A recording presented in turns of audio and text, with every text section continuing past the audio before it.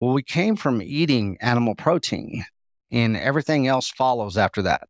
I don't care what anybody says. You came from animal protein. We discovered fire. We learned how to cook animal protein. Our stomachs got smaller. Our brains got bigger. Our brains got bigger because of animal protein. A lot of our brain is made up of cholesterol, a lot of things that people don't understand. So the best thing you can do for your cognitive ability, your critical thinking, you're basically, from the time you were born, you need to have animal protein delivered to your brain. That's it. You're listening to Eat for Life, the show that aims to help you identify the root causes of what ails you so you can heal and live the life you are meant for. I'm your host, Sammy G.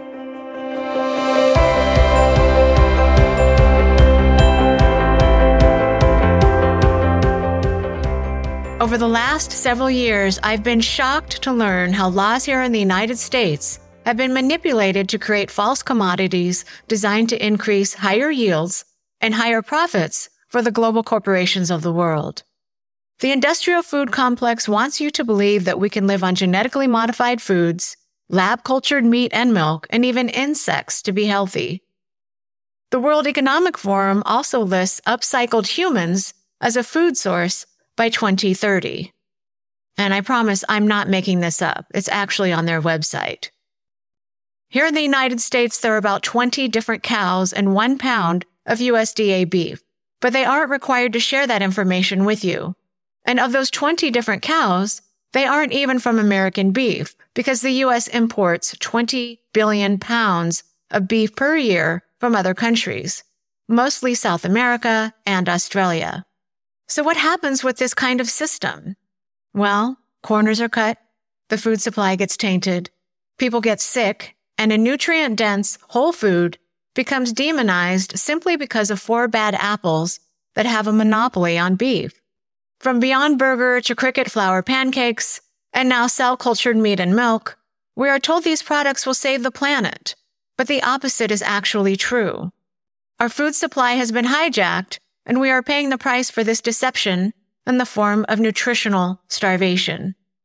So today I'm talking with Texas Slim, a 7th-generation Texan who took a deep dive into global food intelligence several years ago after embedding himself into a harvest company to increase his knowledge of the erosion of soil fertility and pure animal protein.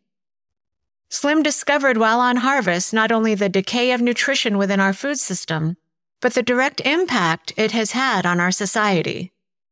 As he dove deeper into the industrial food complex, he exposed a handful of multinational companies who had not only hijacked our taste buds, but starved us of pure animal protein while rendering us metabolically bankrupt, both physically and mentally. Thanks for joining us today. Here's my conversation with Slim. Welcome to the show, Slim. I'm so grateful to have you today. Hello, Sam. Thank you for having me. I've been looking forward to this. Thank you. Thank you. I'm just so blessed to have you. This is going to be an amazing conversation, I know. In episode 51, I had the producer of Sacred Cow on to talk about the ridiculous notion that meat is bad for us. We also talked about how farmers are taken advantage of by big ag and this global push toward eating bugs and cell-cultured meat and milk, and how this has harmed us, our children, soil, and food supply. And what I've noticed is that most people are completely unaware of how badly farmers are treated, where their food actually comes from. So I'm really excited to speak with you, Slim, because you're on the front lines and have experienced firsthand this shift that started many years ago, and I feel is now really coming to a head in so many different ways, which I know we'll get into. But first, I'm really curious, what is your background and what was the turning point that led you to expose the industrial food complex for what it is? I'll try not to take too much time talking about me, but I grew up in small town Texas.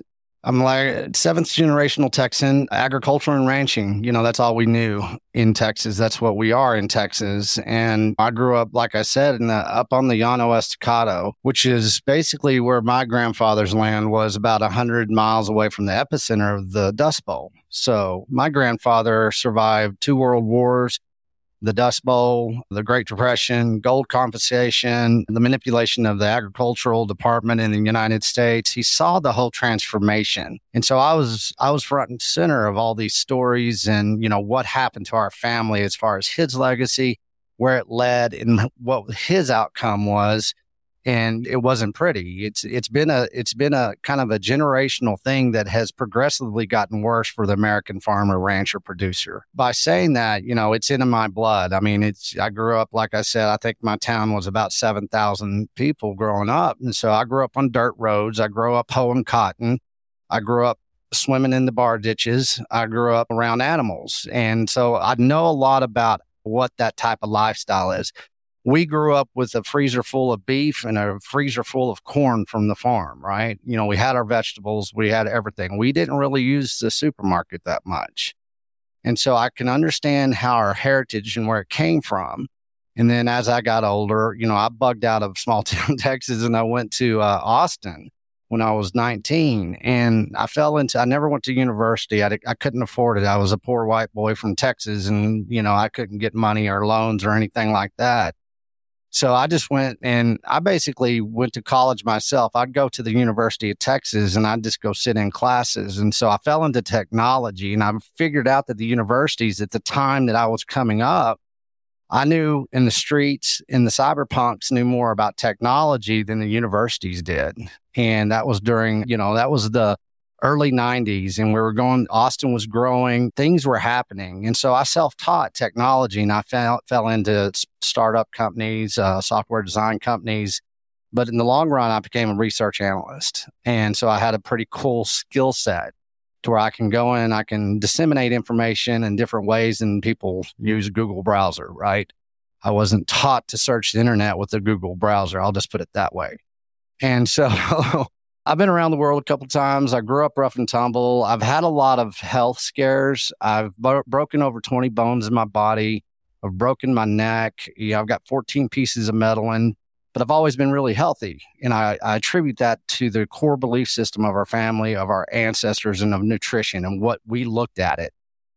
A couple of years ago, I had an internal injury and I got pretty busted up and I had to look at food. And I said, well, I'm just going to dive back in. I'm going to look at, grandma, how she used to prepare meals. I know this is wrong, how we're consuming. Our consumption model has been destroyed in such a big way that people are not aware of it. And so what I did is I did certain things. I went out and started feeding the homeless. And I used to feed 250 homeless people a day. I worked with communities. I looked at the public school systems and their food programs. I worked through my church and, up in West Texas, I actually embedded myself in a harvest company and I did tons of research and I developed a hashtag called food intelligence. And I said, we're going to redefine this. And it's daunting to look at it. And what you have to do is you have to get to the source of the seed of where we came from and the source of the seed of the issue. And that's what I started writing about. And I wrote this piece called The Harvest of Deception. And it breaks down the macro global food industrial complex in a way that I had not seen done before. And then, it's progressed up until now. Yeah, that's an excellent article. That's on your Substack, correct, Slim? Is that? Yeah. Okay, great. Because we'll definitely link to that in the show notes for people to go and read. Now, we'll get into the beef initiative in a sec here, but can you talk more about the manipulation of our laws and how that's poisoned the food supply and create these kind of false commodities, right? I mean, there's a lot of manipulation going on that people are unaware of. Well, there really is, and it started a long time ago. I'll try to make it short, but people, if they're really paying attention, if they want to take some notes here, and of course you'll do show notes, but you look at companies like Procter & Gamble. At the turn of the century, Procter & Gamble was the biggest candle seller in the world. Well, they made candles out of cottonseed. Well, in 1900, we started burning less candles because we had electricity. So what did they do with that cottonseed? They turned it into this little company called Crisco. And so instead of burning our candles, we started eating our candles. And they basically, started doing true marketing to the heritage woman of the United States, saying, hey, you don't have to use that greasy stuff anymore. Here we go. We got vegetable oil. Even back in the 1900s, they were learning how to market to the American people and to the farming communities that, hey, you could be international, you could be high class, you could be decadent. And so a marketing ploy started happening even back in the 1900s. Let's fast forward all the way into 1950s, and you had a guy named Ancel Keys, and you had a president, Dwight D. Eisenhower, had a massive heart attack. Well, they started looking and saying, oh, why did our warrior in chief have a heart attack? Oh, my God. And everybody got really scared. And he's like, what's going on here? They did a study. Ancel Keys did a study, and it's a very, very lopsided study. And he only put like 7 countries within his study, and it wasn't scientific. It wasn't really foolproof as the research. And so the war on cholesterol started happening. This guy got a lot of press.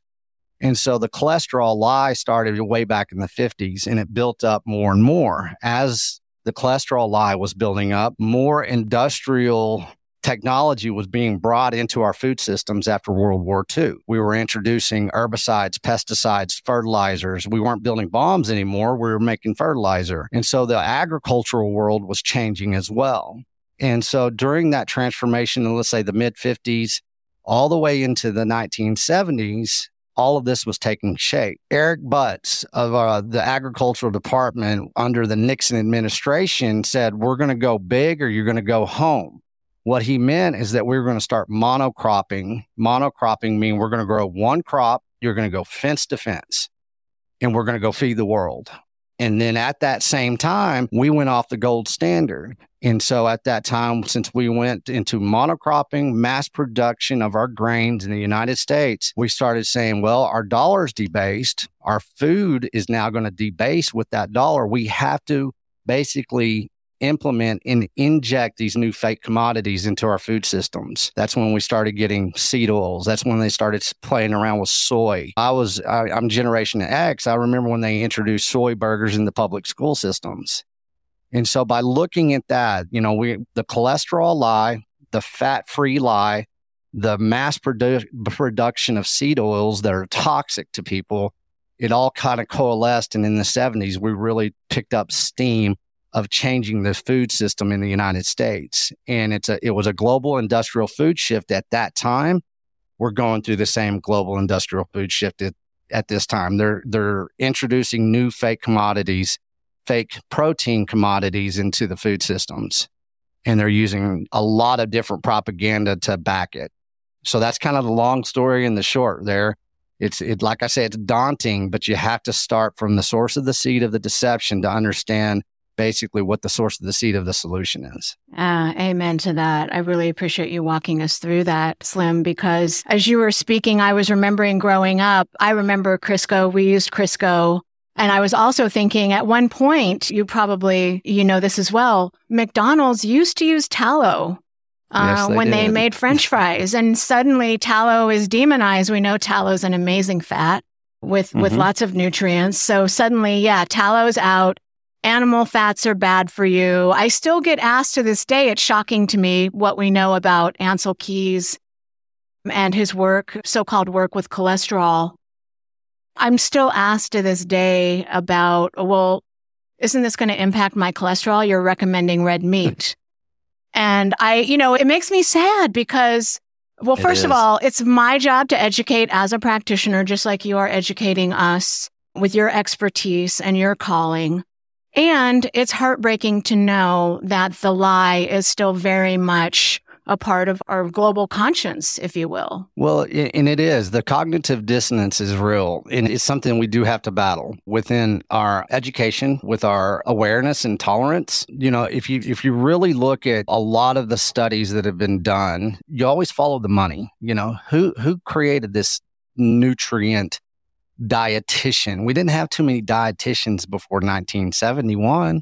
And all of a sudden, you look at the cholesterol lie, and you look at all this stuff. People have problems with cholesterol because they're consuming ungodly amounts of high fructose corn syrup and seed oils. And if you pack in a lot of other products within going through your arteries, you're going to have cholesterol problems, not because of animal fat, because you've already been ingesting in these seed oils your whole life. Whenever you can go out there and talk to somebody and say, do you know what rapeseed is? And they have no idea what rapeseed is. And it's like, well, you know what canola is because you eat it in everything that you consume every day. Well, rapeseed, canola was outlawed by the FDA in 1956 for human consumption. Nobody knows this. They don't really pay attention to it. And so they had to take something that's basically a toxic weed and say, we're going to take out the toxicity and then you can consume it. And in people's perception and their perspectives were really off base. And it's not their fault. It's that from the academia America, the university systems, and if you look all the way back into the turn of the century, how much true holistic plants and medicines were taking out of the public's view. And it was done whenever we started going into the industrial food complex that was based on petrochemicals and everything else that has followed. Yeah, well said. When you were talking about canola, I was thinking Whole Foods they love their canola oil. It's in everything. People think of Whole Foods. Of course, Amazon owns them now, but traditionally Whole Foods as the grocery store is thought of as this amazing, healthy store where you can get a wide variety of, sourced animal proteins and vegetables that are organic and all sorts of food products. I used to go to the Austin Whole Foods, that flagship corporate office, if you will, Whole Foods. The one on 6th and yes. Lamar there? I used to go there all the time. And when I lived in Austin, this was many, many years ago, of course, but I loved going into the store. It was a beautiful store, and I'm sure it still is. And I just enjoyed shopping there all the time. But I started to notice this shift. And before it was soy to the world. I remember they had a whole marketing thing during Christmas, soy to the world. And I thought, oh my, where are they going with this? Well, that created a lot of backlash, right? Because we know how toxic soy is. Well, then the shift into canola and using that in all of their prepared foods, in their Olive Bar, and, anything that is in their prepared area.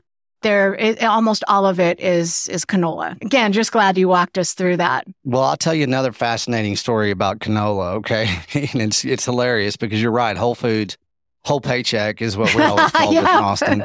Yep. But, they did. They were on 9th Lamar, and they were a small little grocery store, man. They hacked their way into an industry, and they did it well. But then, of course, it got global. It got industrial, blah, blah, blah. I don't shop at Whole Foods. Well, I don't shop at supermarkets. But anyways, you look at rapeseed and how the true manipulation and the true propaganda and where that propaganda comes from. Whenever I was on that harvest company I was in North Dakota at the time, and here we're in the middle of nowhere, North Dakota, and all of a sudden you just fields and fields of this yellow flower. Beautiful. It is. It looks great. It's amazing. Thousands of acres. And what that is rapeseed. Well, you had these tourist vans that had pulled over and were taking photography of rapeseed, and they're turning it into a new industry. And, people that follow the cherry blossoms around the world, well, now they're following rapeseed around the world, and they're making these tourist packages. So, wow. The propaganda is real, and it's tough to dive through the propaganda, the endless ways of deceptions. It's endless. And so you go against that with the general public, because even the general public with good intentions that are trying their butts off to be very informed are being manipulated in ways. And you don't have to look any further than the health of a nation to see where the deception is coming from. And if people do not realize that our consumption model within the last 50 years is a small speck of time in human history, this has never been accomplished for, is how we've destroyed our health in this nation.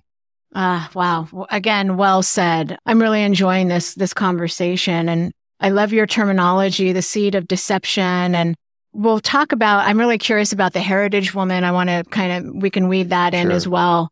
So Slim, I'm curious with all of that, and we'll fast forward into the shift that started around 2017, 2018, when animal protein suddenly, we don't need that anymore.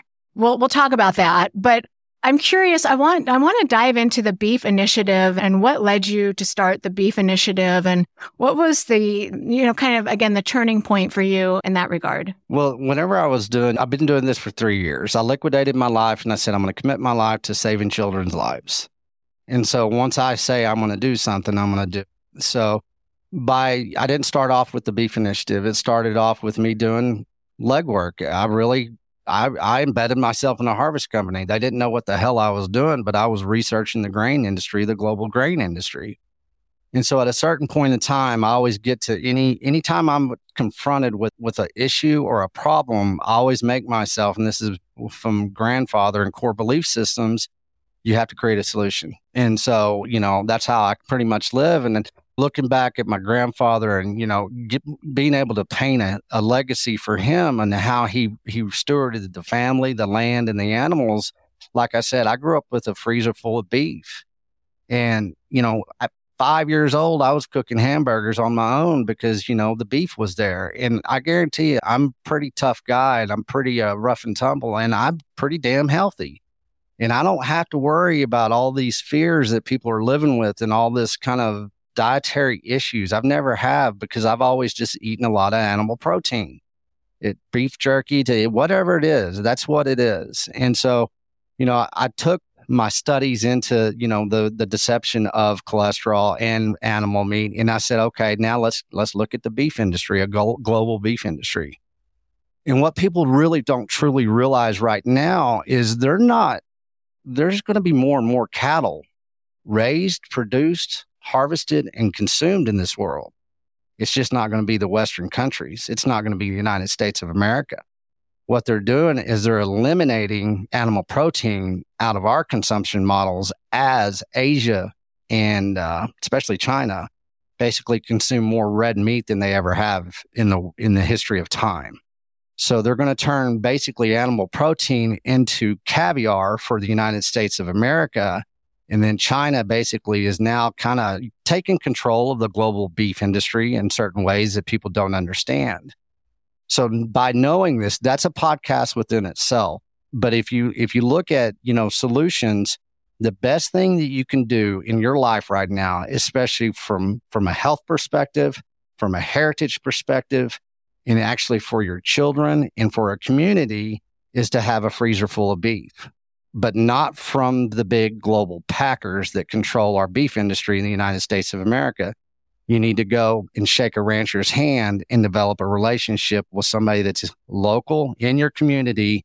Therefore, you can have food security. You can have the best animal protein that this world has is in the United States beef.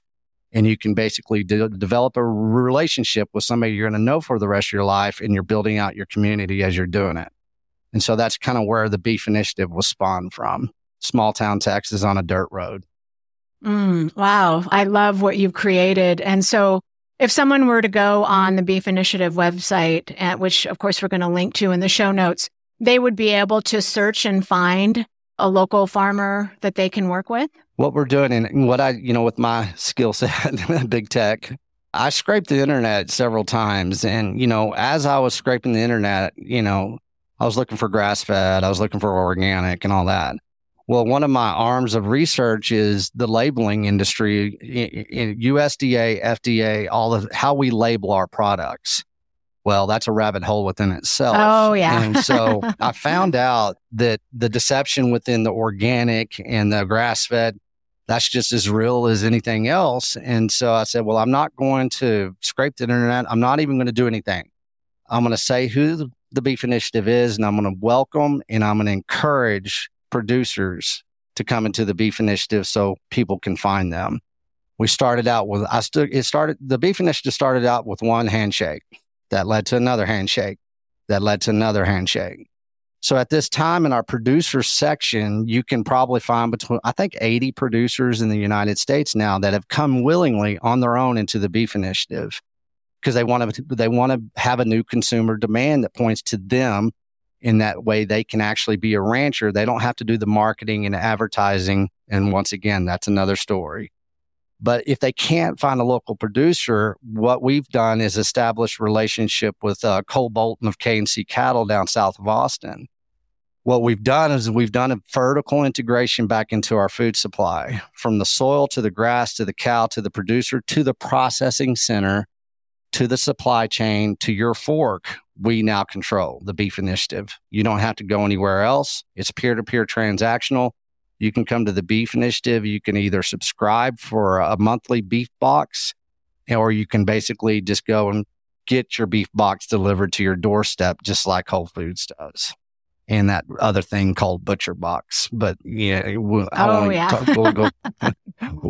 more about that later. That's another show. What you do know is that it's the best beef in the world, and we stand by it. So you can either find a local producer, or you can actually, buy through the Beef Initiative. And that's what people are finding out. Love that. And when you do that, you help, like you said, Slim, you create community, and you're pushing back against this political push toward eating, I said this earlier, bugs and cultured meat, lab meat and milk, which to me is just completely horrifying.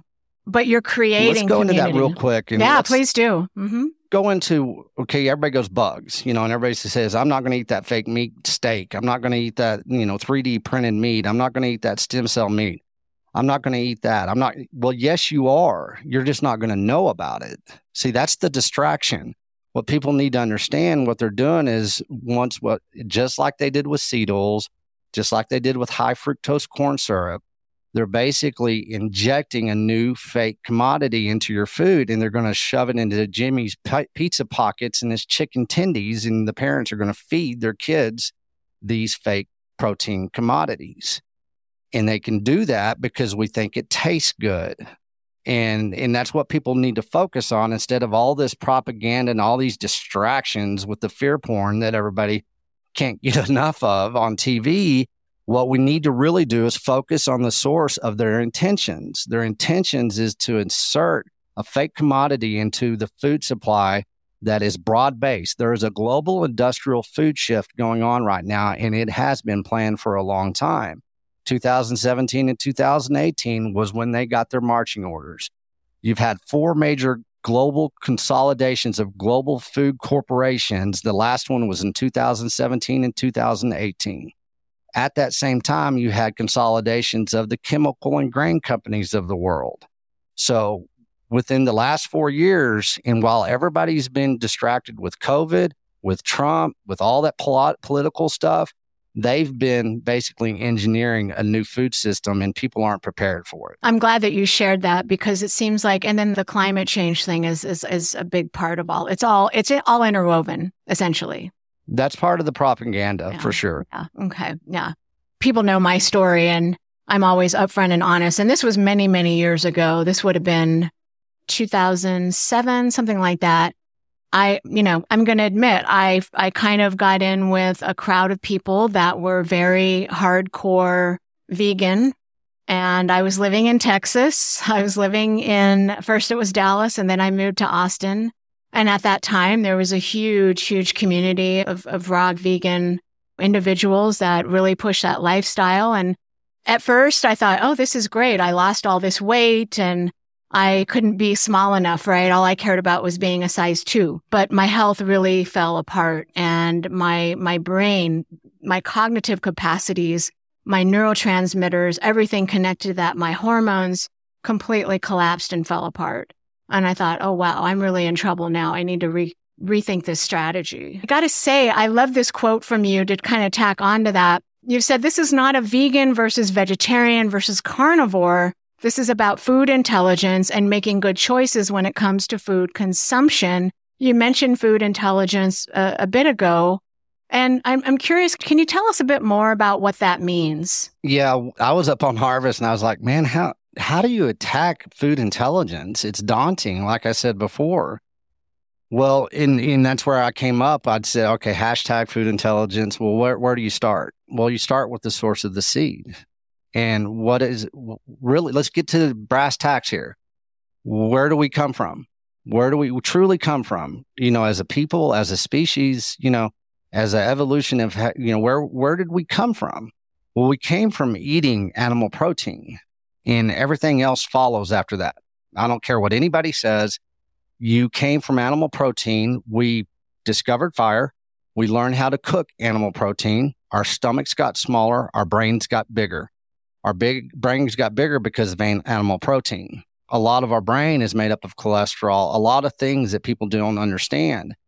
So the best thing you can do for your cognitive ability, your critical thinking, you're basically, from the time you were born, you need to have animal protein delivered to your brain. That's it. It's as simple as that.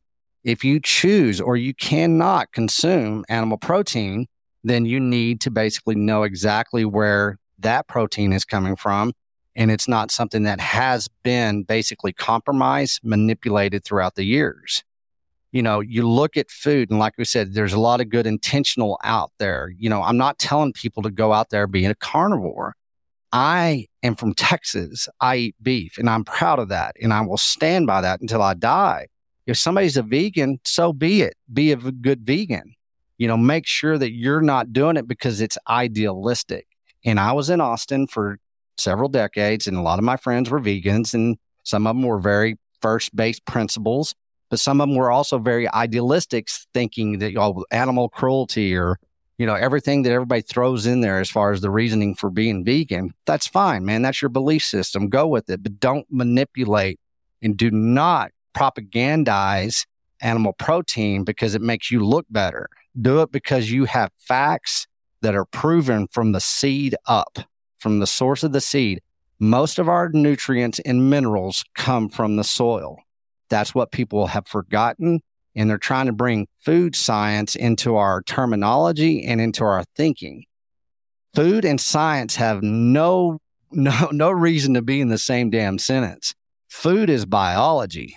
Food is not science. And for people that think food and science go together, take a pause and go study soil for 1 month. I encourage you. It's a challenge. Once you do that, you're going to think differently.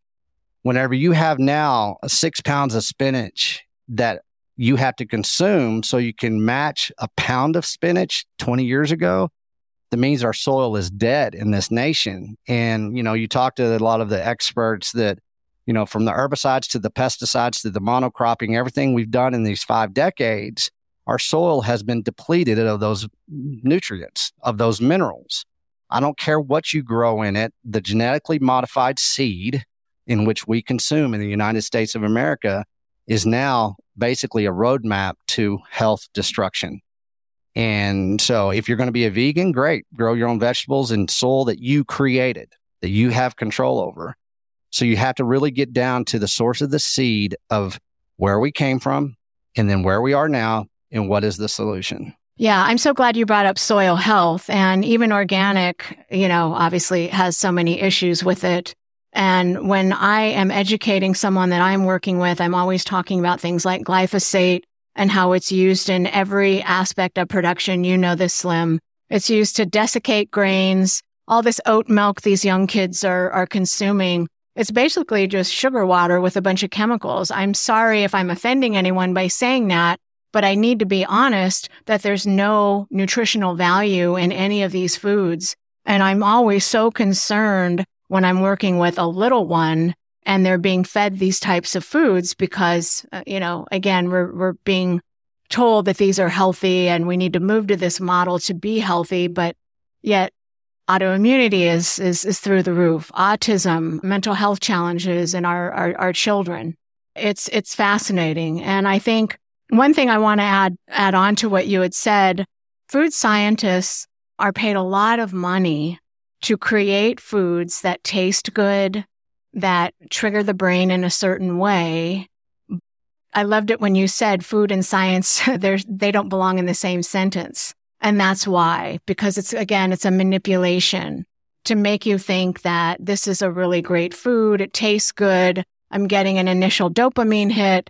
And then there's the crash. And then there's the gut dysbiosis that happens because these foods create leaky gut. And then we start to get overgrowth of bacteria and yeast and even more health challenges. And so again, just really glad that you walked us through that. I'm curious, Slim, I want to talk about like right now you mentioned, we talked a bit about the cell cultured meat and the milk and all these silly commercials that celebrities are doing where they're eating bugs and which is so bizarre to me. But currently in kind of the conventional model, isn't there something like upwards of 20 different cows and 1 pound of meat? Is that correct? Yeah. In the 85% of our animal protein right now in the United States of America are controlled by 4 global processing packing. It's National, Tyson, JBS is a big one, Cargill. JBS, let's focus on them. They're out of Brazil. They've been basically price manipulating. They've been getting fined. They've been sued. The owner has been in prison for bribery of Brazilian politicians, United States politicians. It runs deep. By saying that, they process a lot of animal protein. And they did a study, I believe it was down south of San Antonio. They looked at basically a batch of hamburger meat. I think they found 89 different genetics of different cows in a pound of ground beef. So you're consuming 89 different cows from you don't know where. And just because it says USDA doesn't mean anything. Just because the FDA says it's okay doesn't mean anything anymore. And I'm going to give proof of that. It's not because I hate the FDA. It is what it is. You look at what the FDA and the USDA is doing. They're basically captured entities of our government. October of last year, the FDA won a lawsuit, and it was a lawsuit that falls under the GRAS rule, GRAS, generally recognized as safe. That's what the GRAS rule is. They believe that the FDA believes it is generally recognized as safe. They can embed it into our food system and they don't have to tell you. So here at this time, people thinking that they look at that carton of oat milk, whatever it is, or almond milk, that is just sugar and coloring and all that kind of stuff. Well, guess what? The FDA and the USDA right now are actively embedding 2,000 new chemicals into your food system, and they don't have to tell you what it is because it's generally recognized as safe. So if people are going to look at labels still today in this industry, and especially with beef, you say, hey, it's grass-fed. It says grass-fed right here. Oh, it says organic. You can have a dairy cow that has 2 teeth that it's gnawed on some grass for a couple of days, and they can put grass-fed on that. So nobody really truly knows where their beef is coming from. People really truly don't know the middlemen that are involved. The time that the food gets to us, the consumer, we're nothing more than a recycling bin anymore. And that's what people need to accept. Acceptance is the key. And if you look at a nation that 78% of us are now obese or overweight, you know all these statistics. 1 out of 2 of us are already diabetic or pre-diabetic. Our children now between the ages of 5 and 11, 46% of them are obese or overweight, going to diabetes. We have children that are coming in with fatty liver diseases. And you can see that, well, how do you get there? What caused this? Well, it's because of our consumption model, because we're eating, basically we're a recycling bin for industrial food. Yes. Yeah. And we think we're consuming American beef, but again, it's not really American beef anymore because it's just a Franken food mixture of, again, we don't know what it is. I have so many young people in my practice, or I've had over the years and still do, where they're eating a lot of these, fake meats and Beyond Burgers and so forth. And they have non-alcoholic fatty liver disease. And it's a process. It's my job to educate and help them slowly realize and get over the brainwashing that these processed vegan foods are what are causing your health problems and your OCD and your depression and your anxiety and so forth. So it's just, it's mind-blowing. Do you ever wonder what's going on inside your body? What's happening to make you feel cranky, anxious, depressed, or lethargic? What chemicals might be aggravating your ADHD, OCD, or disordered eating? I'd love to help you get a head start on identifying and addressing the underlying condition that's leading you to feel less than your best. Get started by taking my free life assessment. It takes 5 minutes or less, and it's a great place to begin understanding what your unique biochemistry might be. After you take my assessment, check out the corresponding cookbook I've created. Match your unique biotype to its cookbook with 25 recipes, including breakfast, lunch, dinner, appetizers, and desserts. You'll find a cookbook for each of the unique biotypes I work with: zinc deficiency, copper overload, over and under methylation, and pyrrole disorder. You'll also find a meal planner to make this process easy and enjoyable. My recipes are free of grains, gluten, dairy, with the exception of ghee, which can be substituted, refined sugar, nuts, and soy. Remember, to get started, go to eat4.life and click the free assessment tab at the top to start your healing journey today. Talking about beef and not knowing where beef comes from, I call it the Brazilian cattle drive. Okay, if you look at the Brazilian and South American beef industry, basically they're talking about destroying the rainforest. Well, a lot of things that happened, they did cut down a lot of the rainforest. Who was behind that? Well, it was financed by China. And at this point in time, China is importing more beef across the world than any other nation. Brazil now is exporting more beef than the United States. Okay, now let's look at that. So we grow the best beef in the world in the United States. Most of our beef gets shipped overseas. It goes to the highest bidder. The packers, processors are the ones that control that. The producer, the rancher, has no say. And so you look at that. You have a Brazilian cattle drive where that meat starts off in Brazil. It makes its way through a commodity roadmap as far as grains and chemicals from the chemical and grain companies. It gets to America. It's slaughtered in America in a processing center. It gets slapped with USDA Prime. That Brazilian beef gets fed to Americans or Texans, let's say in Texas, and then the beef that's grown in Texas gets shipped to China. This has happened actively, and this is what the ranchers are trying to get people to understand. The only reason this is happening is because our consumer demand allows it and accepts it, because we say, oh, look, it says USDA Prime. Well, BS, no more. What we have to do is say, I'm going to go out there. I'm going to create a new consumer demand toward the people that actually live and breathe to basically steward the land and steward the animals. And so by knowing that and accept, those are facts right there. And if you look at JBS, during COVID, they just settled out of court earlier this year for a $56 million fine for major price manipulation in the beef industry during COVID.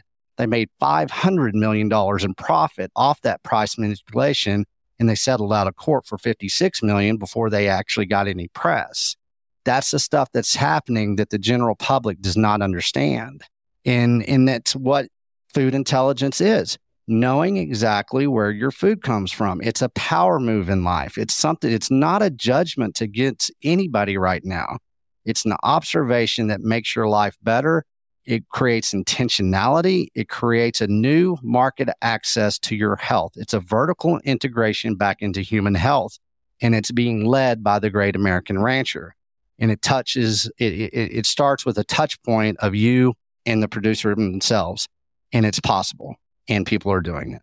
So I had to say that. Yeah, no, I really appreciate you walking us through that, Slim, because I think, again, this podcast is all about educating people. I want people to understand what's really happening. Let's pull back the curtain. Let's speak the truth. Everything that we're sharing can be verified. Everything that we're talking about, again, like you said, I loved it when you mentioned this is not a judgment. We're just simply sharing the truth with you. We want you to see what's really happening and why your health is being impacted in the way that it is. I couldn't help but think when you were sharing that whole process with us, how expensive that is to have to ship all of that back and forth between companies when we could just focus on our own communities, our own ranchers, our own farmers. I just think of all the wasted taxpayer money, to be quite frank with you. Ridiculous. Well, yeah. And I'll give a roadmap of what happens to our food. Let's say I'm up in West Texas right now, where I'm based right now, but I'm all over the nation. But right now I'm in West Texas. We have a place that has a kill plant. It's one of the, JBS kill plant in Hereford, Texas. Okay. That beef gets put on a hook. Well, then they put it in a truck. Well, that truck goes all the way to Nebraska. Then they cut the cow up.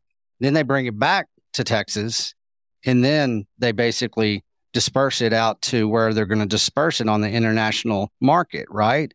So you look at the time and energy that is spent with the basically these contracts that basically are first signed by governments.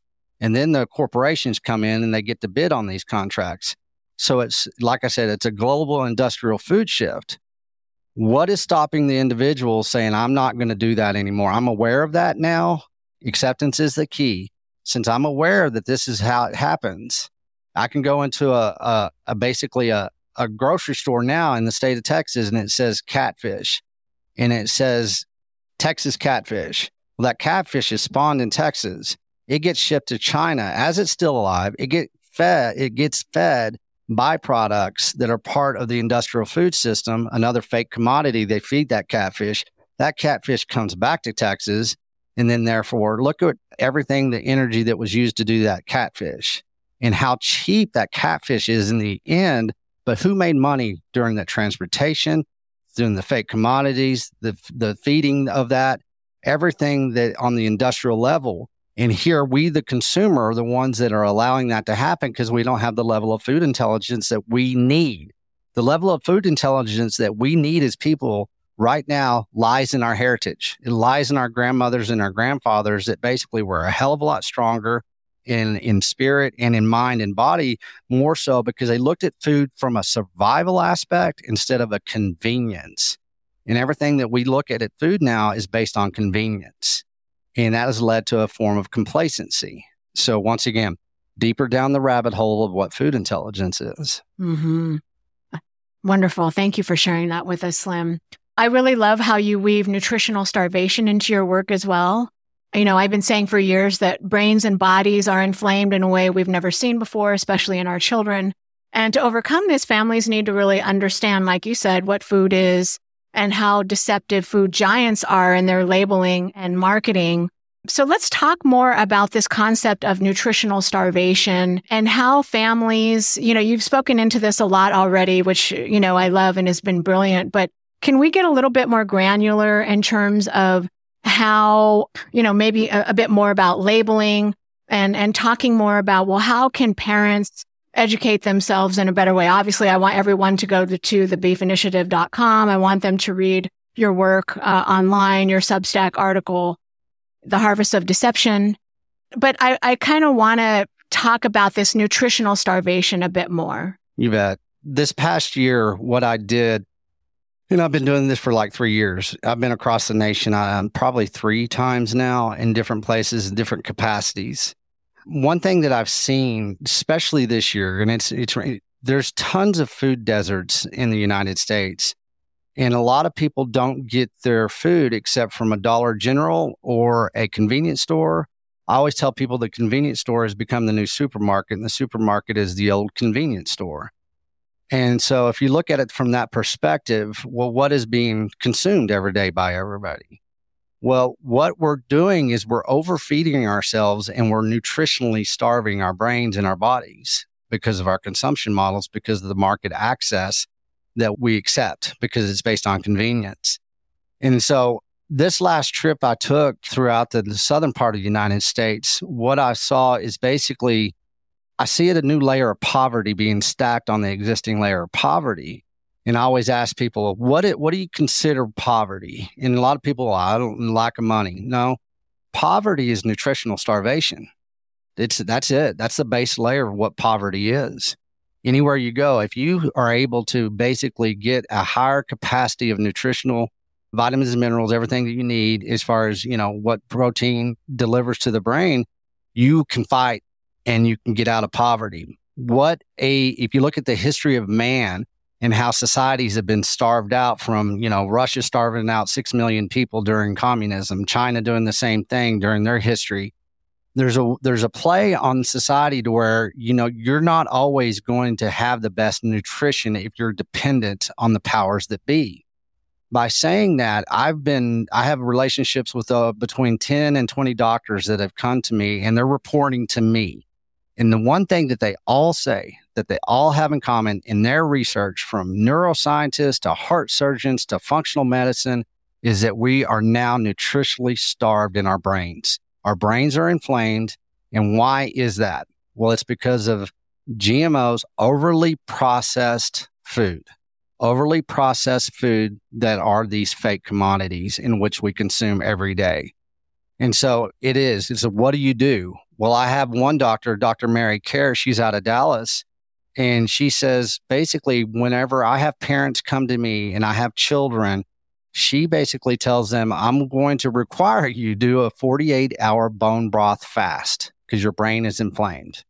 What that bone broth fast or reset is, you don't want to get too, the semantics of everybody. They get kind of, I don't know, temperamental about it. But what you do is you stop your system from ingesting all this industrial waste, and you give your body a chance to reset. Because that way, once you can start thinking clearly again, you can kind of understand the madness. Whenever you're nutritionally starved, you're not thinking in a critical level. You're thinking from emotions, you're thinking from fear, you're thinking from deception, you're thinking from a lot of different things that has basically blocked your brain from being able to process in a clear form and manner. And everybody goes, oh, that's just not. Yes, it is true, because case study after case study after case study, if you can basically, do something like a 48-hour bone broth fast, what you're doing is you're delivering basically protein back to your brain. You're giving it a rest. You're giving your metabolical system a rest. And a lot of people have a hard time doing that. My father was a counselor he was a licensed chemical dependency counselor for 25 years. And I look at addictions and why people get addicted. Well, if people think that food is now not a drug, then they're lying to themselves. It's denial, just like we have in addiction. And somebody that tries to quit consuming this high processed food system that basically causes insulin spikes, everybody's eating every 4 hours, and it's just a never ending hamster wheel of consumption.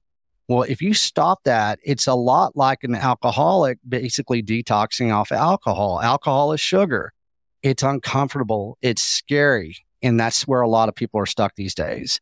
And so I always tell them, hey, try a 48-hour bone broth fast. Quit shopping in the middle aisles.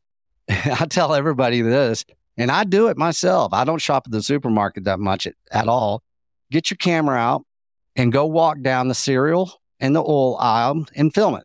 And just go film the cartoon world that they've created and that they've basically established in the United States of America. Look at all the colors. Look at all the, the ploy on words. Heart healthy, and it has a blue vampire, for your kids, and all it is sugar.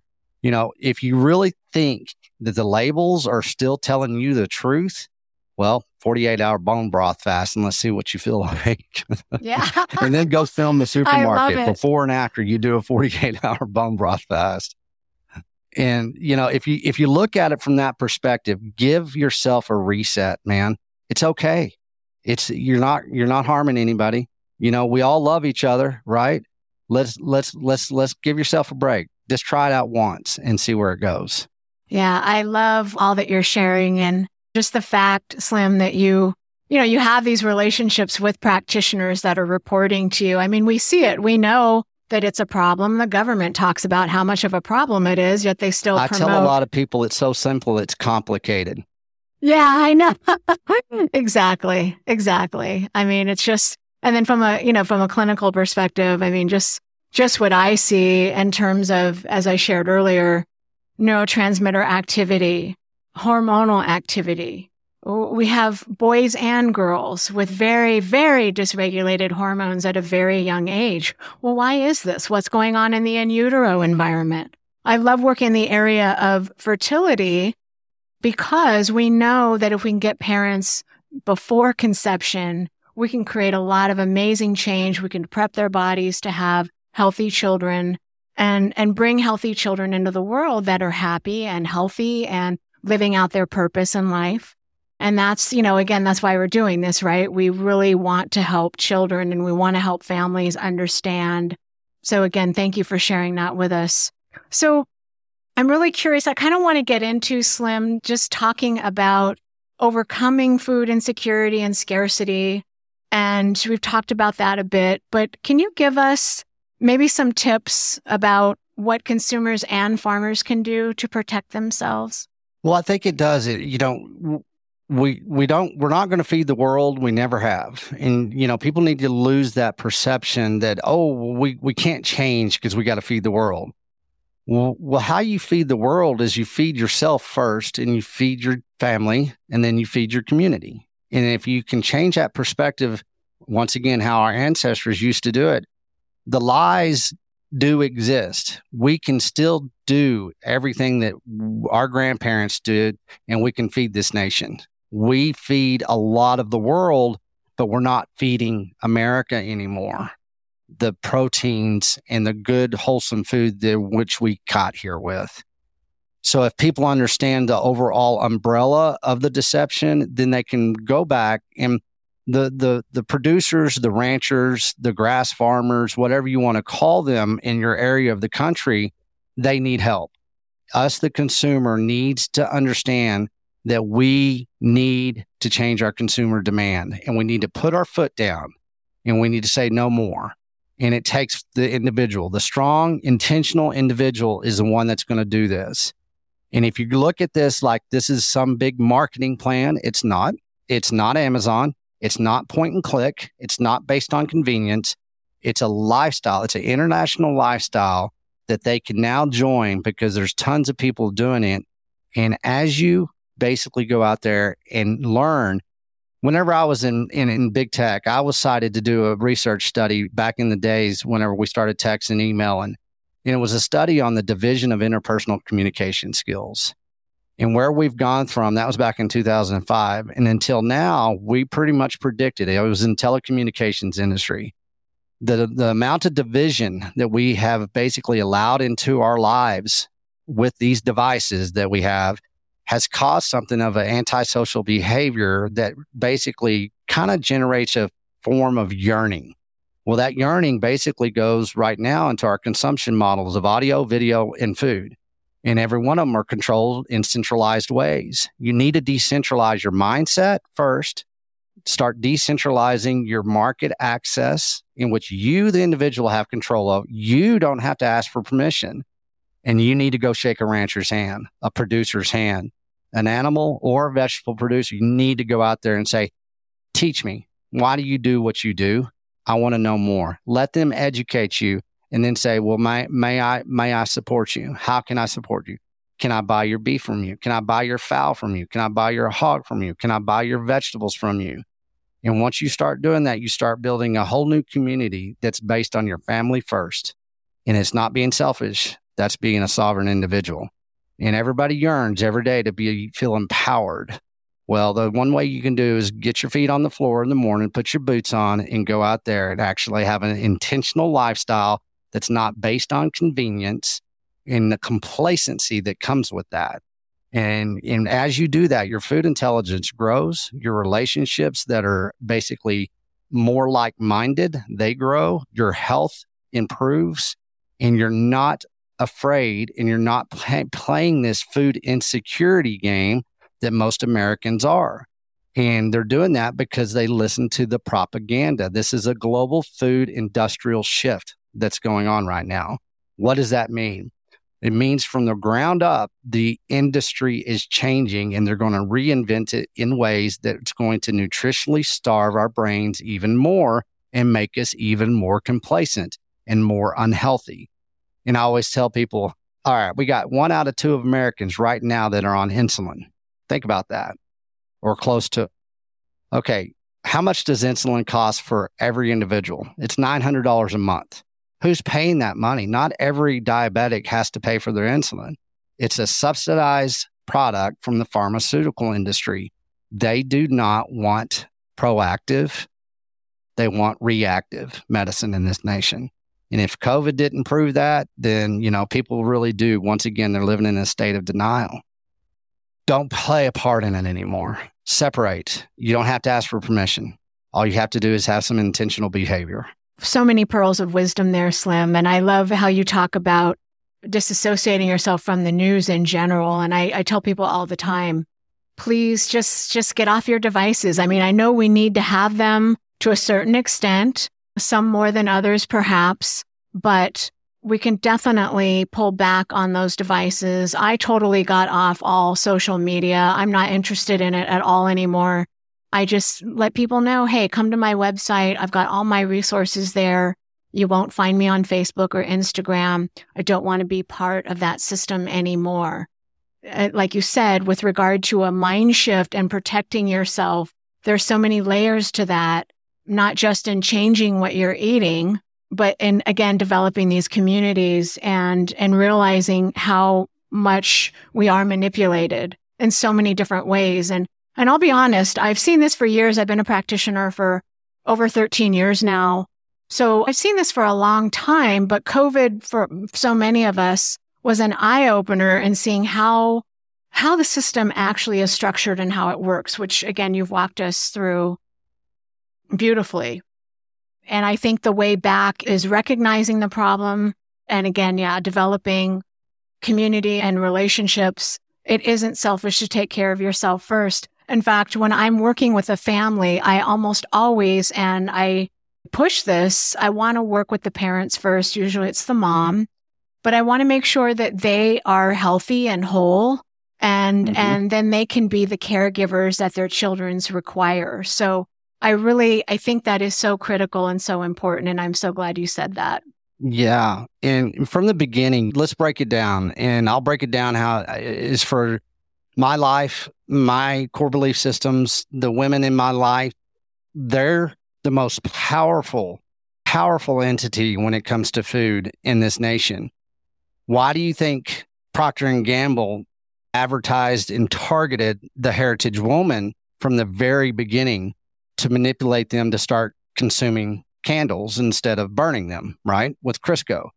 So if you look at the heritage woman and where the heritage woman came from, the pioneering woman, that's been the women in my life, the Texas Panhandle, that, we live in Comanche Company. We live in a rough and tumble place. The Texas Panhandle is rough. And we didn't establish the Texas Panhandle till 1878 after the Comanche Wars and the Mexican Wars. But what it took a strong individual woman to come here. And so that's what I get to reflect on as my history. You look at the heritage woman and what they stand for and how it's been manipulated and how the strength and the power from the heritage woman has been basically propagandized and, saying, oh, you're just going to stay in the kitchen. Well, that's BS. The heritage woman is the one that feeds that heritage. The one that actually is always thinking about food, how to nurture their children and their family, basically. So, well, how do we change that? How do we get back to the nurturing and how we get back to the fundamentals of what it means and where a heritage woman came from? And what it is, the most powerful thing a woman can do right now is to re-educate herself so she can educate herself, feed herself, based on truth and not the deceptions. The endless ways of deceptions have to end within the heritage woman's mindset. So by saying that, we're putting on, I brought into several nutritionists, several heritage women with our conference that we're having, our summit that we're having in Georgia next week. The Beef Initiative now will be moving forward with the Heritage Woman series. I'm doing an audio docu-series. It's going to be the Heritage Woman. We're going to have a panel of women that come from ranching families, from exactly like you, a practitioner. And so, what they're doing is they're re-educating the woman. And we're going to make it more of an international lifestyle, just like they tried to with Crisco back in the early 1900s. I'm going to turn pop culture on its head is what we're going to do, is what I tell everybody, because the new sense of empowerment, what most people are yearning for, especially after COVID right now, it starts by basically looking at the heritage woman and how we can redefine it as our grandmothers and our mothers and our great grandmothers were. They were strong women. They had a lot of say so and they had a lot of power, and we're going to give them back that power. But they first have to get back to the source of the seed of what the solution is. Wow. Again, so well said. I feel like we could talk forever, Slim. I'm just so grateful for you. Do you have anything else you'd like to share with us today, Slim? I encourage everybody to definitely go to the platform, beefinitiative.com. If you can't make it to Georgia, you need to tune in to the Substack, which is texasslim.substack.com. Go do some reading, spend some time doing that. But you look at children these days, and everybody asks me, why are you doing this? It's to save children's lives. First and foremost, I liquidated my life 3 years ago. I got out of corporate America. The only time I haven't watched TV for over 3 years, I don't listen to the propaganda. I don't participate anymore. And my life has never been better. People need to hear what I'm saying. Turn off the fear porn. Turn off the lies. Quit living in the lies and go do your own research. Become an expert of what food intelligence truly is. Start from where we came from. Ask yourself, why do I desire what I desire? Simple question. Go look in the mirror and tell yourself that. Why do I desire what I desire? What is your consumption model? I'm just not talking about food. I'm talking about audio, video. Why do you desire that consumption model? Who is in control of that? Is it you because it tastes good? Because it sounds good? What is it? Ask yourself that question. There's an accountability mirror that basically you need to answer to. And I'm not preaching here, man. I've done it myself. And, I don't ask anybody to do something that I haven't done. But the deceptions are real. The solutions are real. They're right in front of us. We don't have to ask for permission anymore. A baby from the first, basically since it's born, all the way for a year should never have any grains. It should be basically based on animal protein, animal fats. Within the breast milk itself, from egg yolks to any type of protein that you can get within, a solution, a formula. My mother used to chew up steak when I first started eating solid foods, and she would feed me steak, the best form of nutrients that you can get, especially back then when we didn't have any chemicals in our beef. And so if you can lose the cognitive distance, you can come with an open mind and really look about where we came from and how we were powerful. Look at the state of Texas and how Texas once fed a nation with cattle. The story is fascinating. It's a whole new lifestyle. Cowboy up and get busy. And it's time. And so that's what I like to tell people. This is not a change that's going to be painful. This is actually a change in a lifestyle that you're yearning for already. You just don't know about it yet. Mm-hmm. Amen to that. Wow. Well, thank you so much, Slim. This is an incredible conversation. I hope that you'll maybe have the time to come back on the show. And thank you for your wisdom and your knowledge. And thank you for standing up for the truth and sharing what you know so that other people can benefit. We're just so very grateful for you. So thank you. I really appreciate you inviting me on. I love to be able to spread the message. And, this is a collaboration. We're all in this together. Food intelligence recognizes the relationship between animals and humans. Because true nutrition comes from mineral-rich soil, where animals and humans alike are able to thrive. Taking soil and animals out of the consumption model and into a lab is a recipe for disaster, and that is where the deception lies. No amount of lab-cultured meat will be able to replace meat from healthy animals. Slim's creation of the Beef Initiative Network is a grassroots, organic movement where the source of the seed and the soil is a dominant factor when localizing pure animal protein. The sole ethos of TBI is to provide a platform to like-minded, regenerative farmers, direct market access to processing plants, and customers alike. Visit beefinitiative.com to learn more. I believe sharing is caring, so I have a favor to ask. If my show is helpful to you, I would be so grateful if you would leave me a rating and review in iTunes. It is through sharing that we create community, eliminate guilt and shame, and bring about healing. Thank you in advance for taking 3 minutes out of your day to support my show so others can find me.